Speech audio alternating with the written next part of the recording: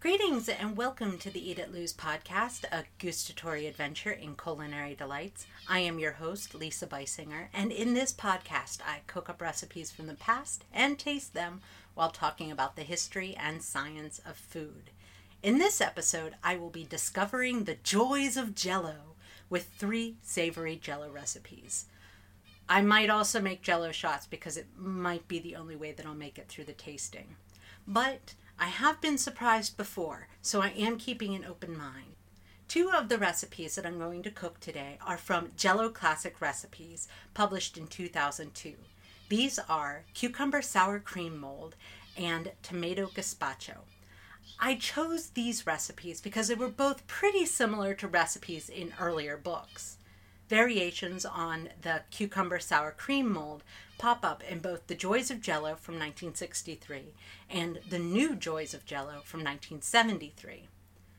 Tomato-based gelatin recipes pop up in the oldest Jell-O cookbooks in my collection, but they also pop up in plenty of non-Jell-O cookbooks, including the American Woman's Cookbook and The Joy of Cooking. The third recipe is tuna salad from Joys of Jell-O. This recipe goes out to Comrade Quack, my secret Santa from last year. She sent me a copy of The New Joys of Jell-O with a sticky note marking the page for Spanish tuna salad, saying that it looked disgusting. The tuna salad from Joys of Jell-O looks worse. I have a lot of things to chop and prepare, so I'm going to start doing that. I have to put on some water to boil for 2 of the recipes and boil up some tomato juice for the third recipe. So I'm going to get started on that. The gazpacho salad is the one that calls for the tomato juice. It also calls for 1 cup of diced tomato, 1 cup of diced peeled cucumber, 1/4 cup of diced green pepper, 2 tablespoons of diced red pepper, 2 tablespoons of thinly sliced green onion, 2 tablespoons of vinegar, a 1/4 teaspoon of pepper, an 1/8 teaspoon of garlic powder, 1.5 cups of tomato juice, which I just turned on to boil, and 1 package of lemon Jell-O.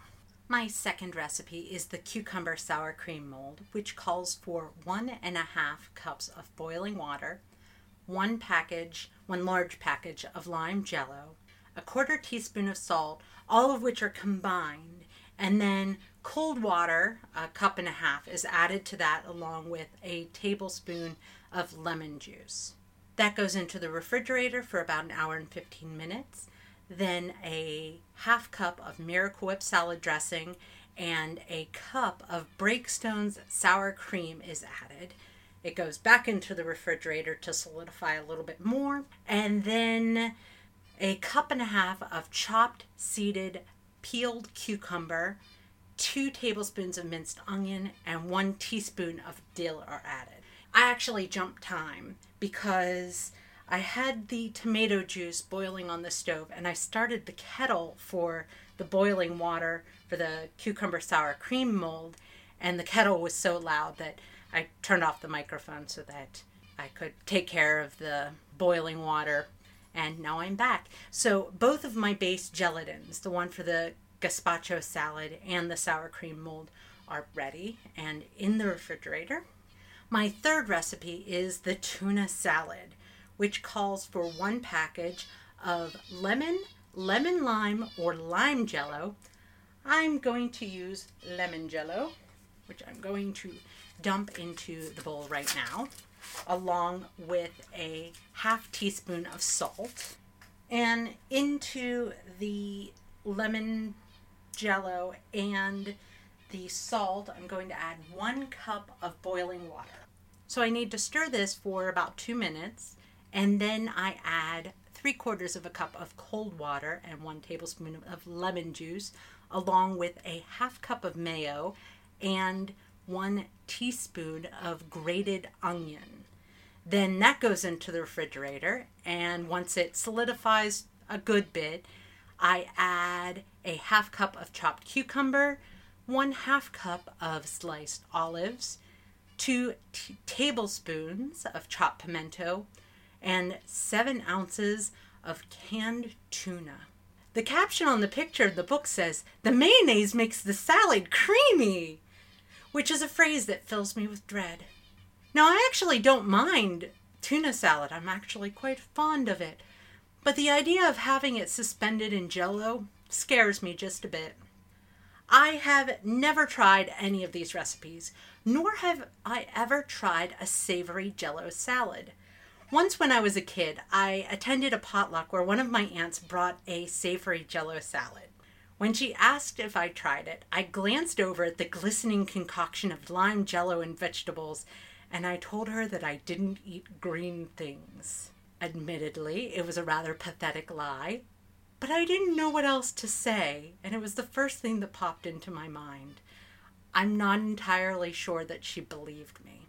Okay, this is stirred enough, so I'm going to add in my cold water, lemon juice, and the mayo, which I have all measured out already. I have the feeling that the mayo is going to be a little reluctant to fold in very easily. So I'm going to stir this for a little while I talk to you a bit about gelatin. So, what is gelatin?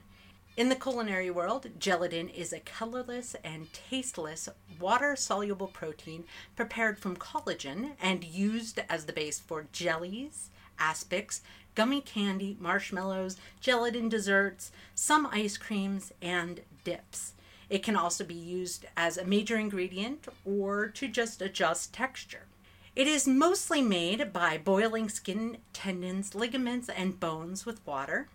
Food-grade gelatin is usually made from cows or pigs, although some kosher gelatins may be made with fish instead. For this episode, we're mostly going to be talking about aspics and gelatin salads rather than the other things that gelatin can be used to make. We've time hopped again. I was having a little bit of trouble mixing in the mayo into the Jell-O mixture, so I grabbed the whisk, and so I skipped over that because of the noise. But to continue on, I finished that up. It's nicely mixed. I added in a teaspoon of grated onion, as it said in the recipe, and popped it in the fridge. So now I am free to chop up stuff and talk to you about aspics. So I'm going to start off by chopping up some tomato for the gazpacho salad. An aspic is a dish in which the ingredients are set into a gelatin made with brown or white meat stock or consomme. According to the American Woman's Cookbook dating to 1938, it is used to enclose a variety of foods in a mold or to give a transparent coating of shining, sparkling finish. Various foods may be molded in an aspic. For instance, stuffed olives, plain or stuffed tomatoes, eggs, birds, beef tongue, chicken salad, or a mousse. The book continues, aspics give ample opportunity to show inventiveness in design, for they are usually elaborately decorated. Non-savory dishes, often made with Jell-O or Knox gelatin without meat stock, are usually called gelatin salads. It seems that Jell-O uses the term Jell-O salad when there are chunky bits suspended in the Jell-O, regardless of if it's a savory dish or a sweet dish. They rarely use the term aspic, usually reserving it for a savory dish that doesn't have chunky bits, such as tomato aspic, which is a recipe in the Jell-O salad selector book. You can see a picture of the Jell-O salad selector book on my website, eatatlou's.com. But why were there so many gelatin-based salads in the 1950s and 1960s? In order to answer this question, we must look back a few centuries. The earliest evidence of the gelatin-making process dates back to prehistoric times. Like today, gelatin was made by boiling down scraps of animal skin and bone. But rather than being used to make multicolored desserts, this gelatin was used to make paint and glue. We don't get evidence for edible gelatin until the early 15th century. These dishes were made with pig ears and feet and offered some advantage for medieval cooks, since encasing meats and vegetables in gelatin delays spoilage. They would also look very cool to medieval diners. However, these dishes were very time-intensive to make. To illustrate this point, let's look at Hannah Glassey's 1747 book, The Art of Cookery Made Plain and Easy, to describe this process. Glassey writes, "Take out the great bones of 4 calves' feet, put the feet into a pot with 10 quarts of water, 3 ounces of hartshorn, 3 ounces of isinglass, a nutmeg quartered, and 4 blades of mace. Then boil this till it comes to 2 quarts, strain it through a flannel bag, and let it sit for 24 hours. Then scrape off all of the fat from the top very clean, then slice it.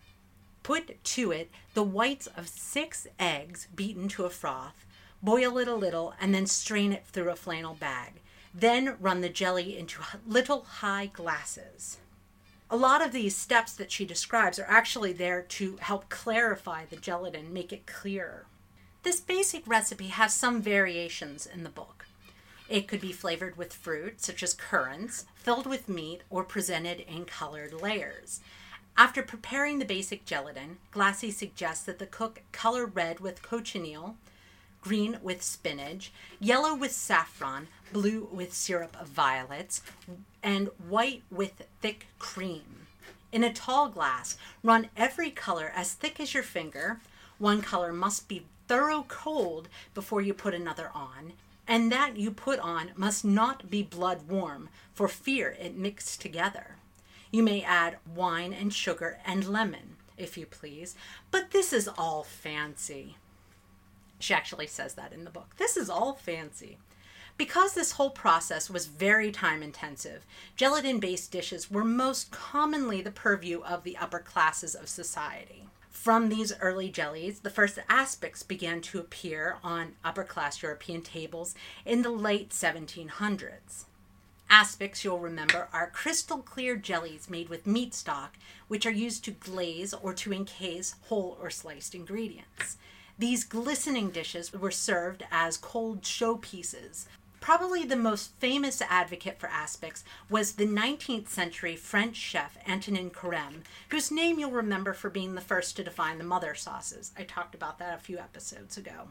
He included aspics in a category he called chaud froid, dishes that were cooked and then served cold, so hot, cold. Carême created intricate creations of chaud froid, with many of the elements encased in or glazed with aspic. And while I've been talking, I've been chopping away. I'm almost done with the ingredients for the gazpacho salad. I have just a little bit more red pepper to cut and some green onion. The rise in the popularity for gelatin-based dishes created an opportunity for inventors. The first patent for a gelatin dessert mix was filed by Peter Cooper, an inventor, entrepreneur, and glue magnate. His concoction was a granulated mixture of gelatin, lemons, sugar, eggs, and spices, which did not catch on at all. However, in 1887, cough syrup manufacturer Pearl B. Waite entered the gelatin dessert game by producing a combination of sugar, gelatin, flavor, and color that his wife dubbed Jell-O. They developed 4 flavors, strawberry, raspberry, orange, and lemon, but they lacked skill in marketing, so they sold the product and the trademark to Genesee Pure Food Company in 1899. It took just a few years for Jell-O to gain popularity. In order to increase demand, the Genesee Pure Food Company began giving out cookbooks of Jell-O recipes. After the product caught on, the subsequent decades were dotted with jiggling, jewel-colored creations from both Jell-O and its competitor, Knox. These fashionable new dishes appeared in the first edition of The Joy of Cooking, which featured 45 gelatin recipes, including 2 emergency aspic recipes for when you really need an aspic in a hurry. The trick is to use canned bouillon or bouillon cubes. But lots of products are initially popular but can't maintain that popularity over time. So why is it that Jell-O only grew in popularity for nearly 70 years? Well, there's actually a few different reasons. First, gelatin, especially Jell-O, is economically, both financially and time-wise. It's rather quick to prepare, and it's a great way to use leftovers or incorporate canned goods into your meals. In The Joy of Cooking, Irma S. Rombauer wrote that any clever person can take a few desolate-looking icebox leftovers and glorify them into a tempting aspic salad. A home cook can easily grab some chicken from last night, open a few cans of vegetables, and whip up a relatively attractive dish. Plus, since sugar was already included in the packet, housewives didn't have to use their expensive household sugar for Jell-O desserts, which was important because sugar back then was quite expensive. Second, gelatin recipes were ubiquitous. They were featured in magazine advertisements given away for free or for a small cost from both Knox and Jell-O, and they were a common feature of cookbooks. Gelatin dishes were seen as a desirable dish to make simply because they were featured all over the place. Third, Jell-O doesn't make much of a mess, unless you're me, who makes a mess of everything.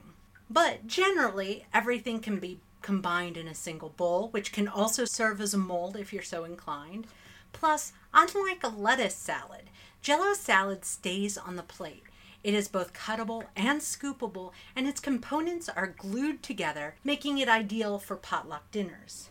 Finally, they were a sign of conspicuous consumption. As electricity became more commonly available in American homes, making gelatin dishes became a great way to show off a new refrigerator.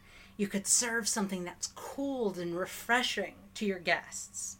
In the early years, Jell-O recipe books were divided between sweet and savory dishes.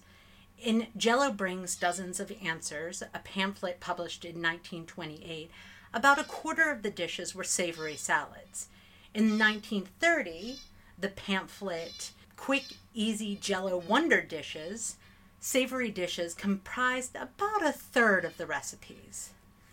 In response to demand, Jell-O continued to expand their product line from the original 4 flavors, orange, lemon, strawberry, and raspberry. In 1930, they introduced lime, and by 1960, they had added even more fruit flavors, including black raspberry, cherry, orange, pineapple, lemon, lime, mixed fruit, pineapple, grapefruit, strawberry, banana, tropical fruit, and orange banana. Most of these have been discontinued. They also introduced a line of savory Jell-O for salads, with the inaugural flavors celery and mixed vegetable, which were featured in the 1963 book Joys of Jell-O. Later, Jell-O expanded their savory line to include seasoned tomato and Italian salad, but by 1973, the Jell-O for salads flavors had all quietly disappeared, never to be seen again. The New Joys of Jell-O, published in 1973, was the next major Jell-O recipe book, and while the Jell-O for salads flavor line had died, about a quarter of the recipes in the book were still savory.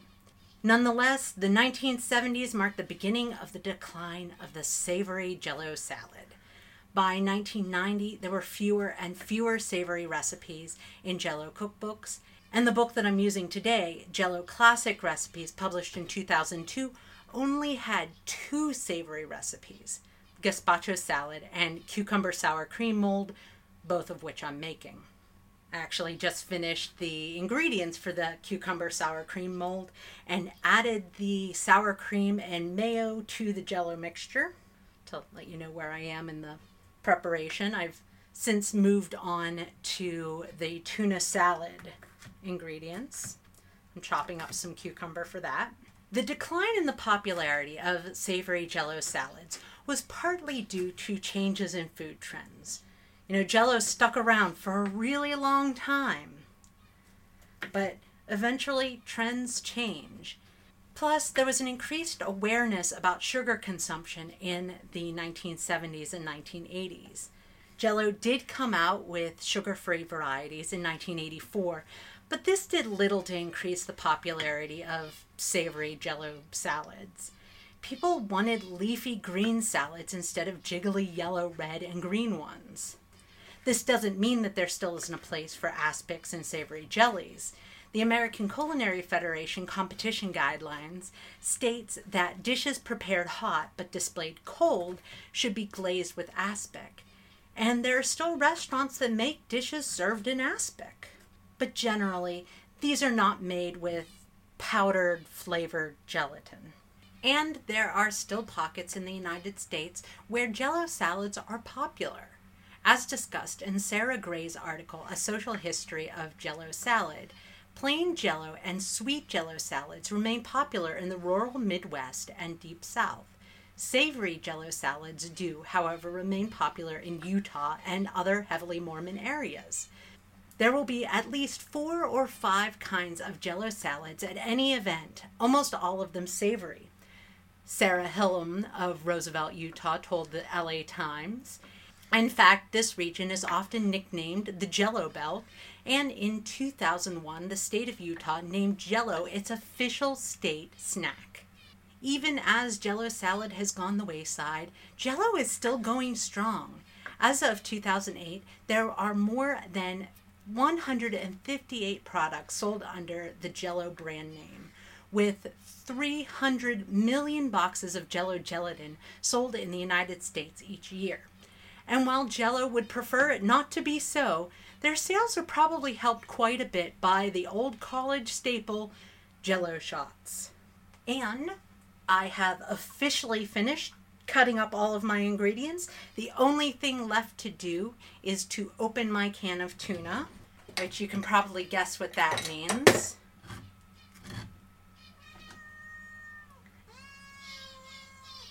Here you go. Well, I think that is it for now. I'm going to let my Jell-O set, and I'll be back in a few hours for the tasting. Well, it's been about 5 hours, and it's time for the tasting. After about an hour and a half, I mixed in the chunky bits into the Jell-Os, and then a few hours later, it was all set, so it was all ready to come out of the mold. I soaked the mold in warm water, and everything came out of the molds perfectly. So all that worked out great. And now it's time for the tasting. So I'm going to taste this in order of the one that I am dreading. I'm going to try that first. So that is the tuna salad. So I have some crackers here and a nice little slice of the tuna salad. A nice big piece of tuna shining out at me. One thing that I'm a little dreading about this particular dish is the olives. I'm not a huge fan of green olives. I like Kalamata olives, black olives, green olives, not so much. But I'm going to give it a try. I'm going to make sure that I have a piece of olive, and I'll try it without the olive as well. I'm putting it on a piece of cracker, making sure that I have pretty much all of the different bits and pieces. I have some tuna in there and some cucumber and some pimento and an olive. So I put it into my mouth, and initially I was like, oh, this isn't actually too bad. Even the green olive actually added a nice little tanginess that went well with the tuna. So it's important to be open-minded. So that was the initial taste. It was like, oh, this isn't too bad. And then the flavor of the Jell-O came in. And it was just like I all of a sudden got hit with this sweetness and this artificial lemon flavor. And it was like, oh, no. Oh. So that was my experience. And then it mellowed out a little. And the final taste wasn't too bad. I have a lingering taste of mayonnaise and tuna, which, as I mentioned before, I am fond of tuna salad, so that's an okay flavor for me.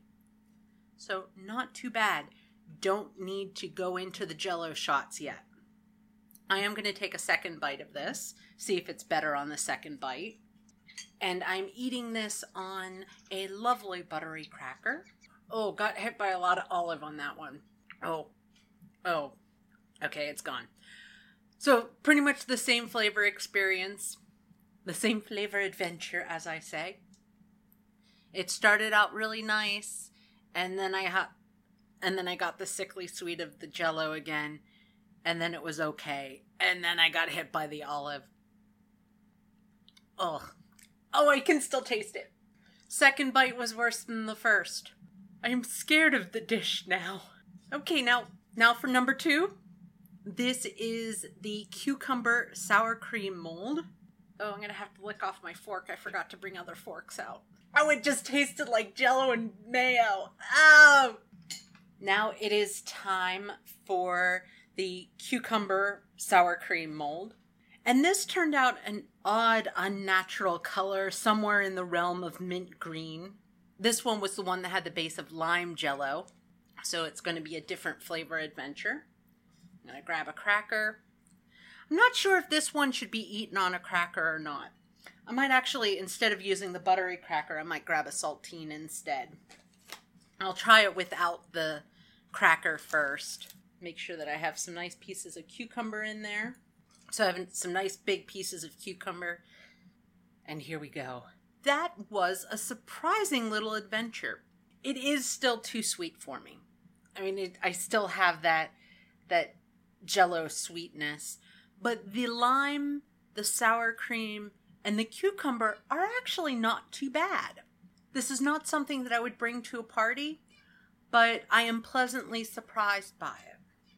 I'm going to try it on a saltine, see how that goes. If anything, the saltine makes it taste sweeter. That sugar is an unwelcome guest at the party. But the interesting thing about this is that the cucumber and sour cream and dill, which actually shouldn't be all that surprising, all of those flavors go really well together. And the lime actually works very nicely. It's just that sweetness. I think if I were doing this with unflavored gelatin rather than boxed Jell-O, it would turn out much nicer. And number 3, the one that I'm actually looking forward to a good bit, mostly because it is a recipe that, or variations of this recipe have appeared in the Jell-O cookbooks. All of the ones that I have some variation of a tomato gazpacho or a tomato aspic. So this one I'm actually looking forward to. I need to lick off my fork again. I think part of the problem with licking off the fork is that it's all Jell-O. It doesn't have any of the chunky bits. So there's nothing to break up that sickly sweetness and mayo or sour cream. I think that's what's going on there, that it's just the Jell-O. The picture in the book had this garnished with pieces of celery. So I'm going to try this on crackers and with some celery. First, the crackers. I have a nice piece of green onion in there and some tomato. I don't see any in my cucumber. Oh, there's some cucumber. I'll put in that as well. Forming the perfect bite. And down the hatch. That was actually really good. It's a little too sweet still, but the sweetness isn't an interloper. It melds in much more nicely. The thing that I would want is a little horseradish or some spice in it. I think that would even out the sweetness and help to enhance the flavor a little bit more. I'm getting the lemon Jell-O. It came late on this one, the sweetness of the lemon Jell-O. Now I'm going to try it with some celery. It's okay with the celery. I want it to be a Bloody Mary. I want the flavors of the Bloody Mary in it more than what I'm getting. It just needs a little oomph. But overall, this is not terrible. This is a workable recipe. Again, I would do it without the Jell-O. I would do it with an unflavored gelatin and have extra lemon so that it has a little bit more of a zing and some horseradish or spice or something. But this isn't too bad. I could see myself eating the rest of the piece. Not the whole thing, but at least the rest of the piece. So my extra special treat that I saved for the end, I made some Jell-O shots. I used the sugar-free lemon Jell-O, with a cup of boiling water, a half cup of whiskey, and a half cup of iced tea. And in each piece, I put a tipsy maraschino cherry. So maraschino cherries that have been soaked in whiskey, which I bought at the store. I mean, it's not something special that I did. This is my first time trying the sugar-free Jell-O. And isn't too bad. Getting the aspartame taste from the sweetener. Not too bad. I would put more tea in this. Always trying to fix everything. Otherwise, it's delicious. It's the best thing I've eaten for this whole episode. Except for all the extra bits of cucumber that I had left over. Those were yummy. Well, that is it for this episode of the Eat It Loose podcast. Thank you for listening, and I want to send out a very special thank you to Comrade Quack, who kindly sent me a copy of The New Joys of Jell-O for a Secret Santa gift, and thus inspired this whole episode. And thank you to my sister for being my hosting angel and designing my logo. You can find pictures from this episode, and you do want to see the pictures from this episode, trust me. You can find the pictures from this episode on our website at eatitlose.com. You can find us on Facebook at Eat It Lose the podcast, and I'm on Twitter at Lulu234. This podcast is also available on iTunes and SoundCloud. Please feel free to review us. Reviews are good, or so I'm told. So until next time, I wish on you many great culinary adventures, and have a great day.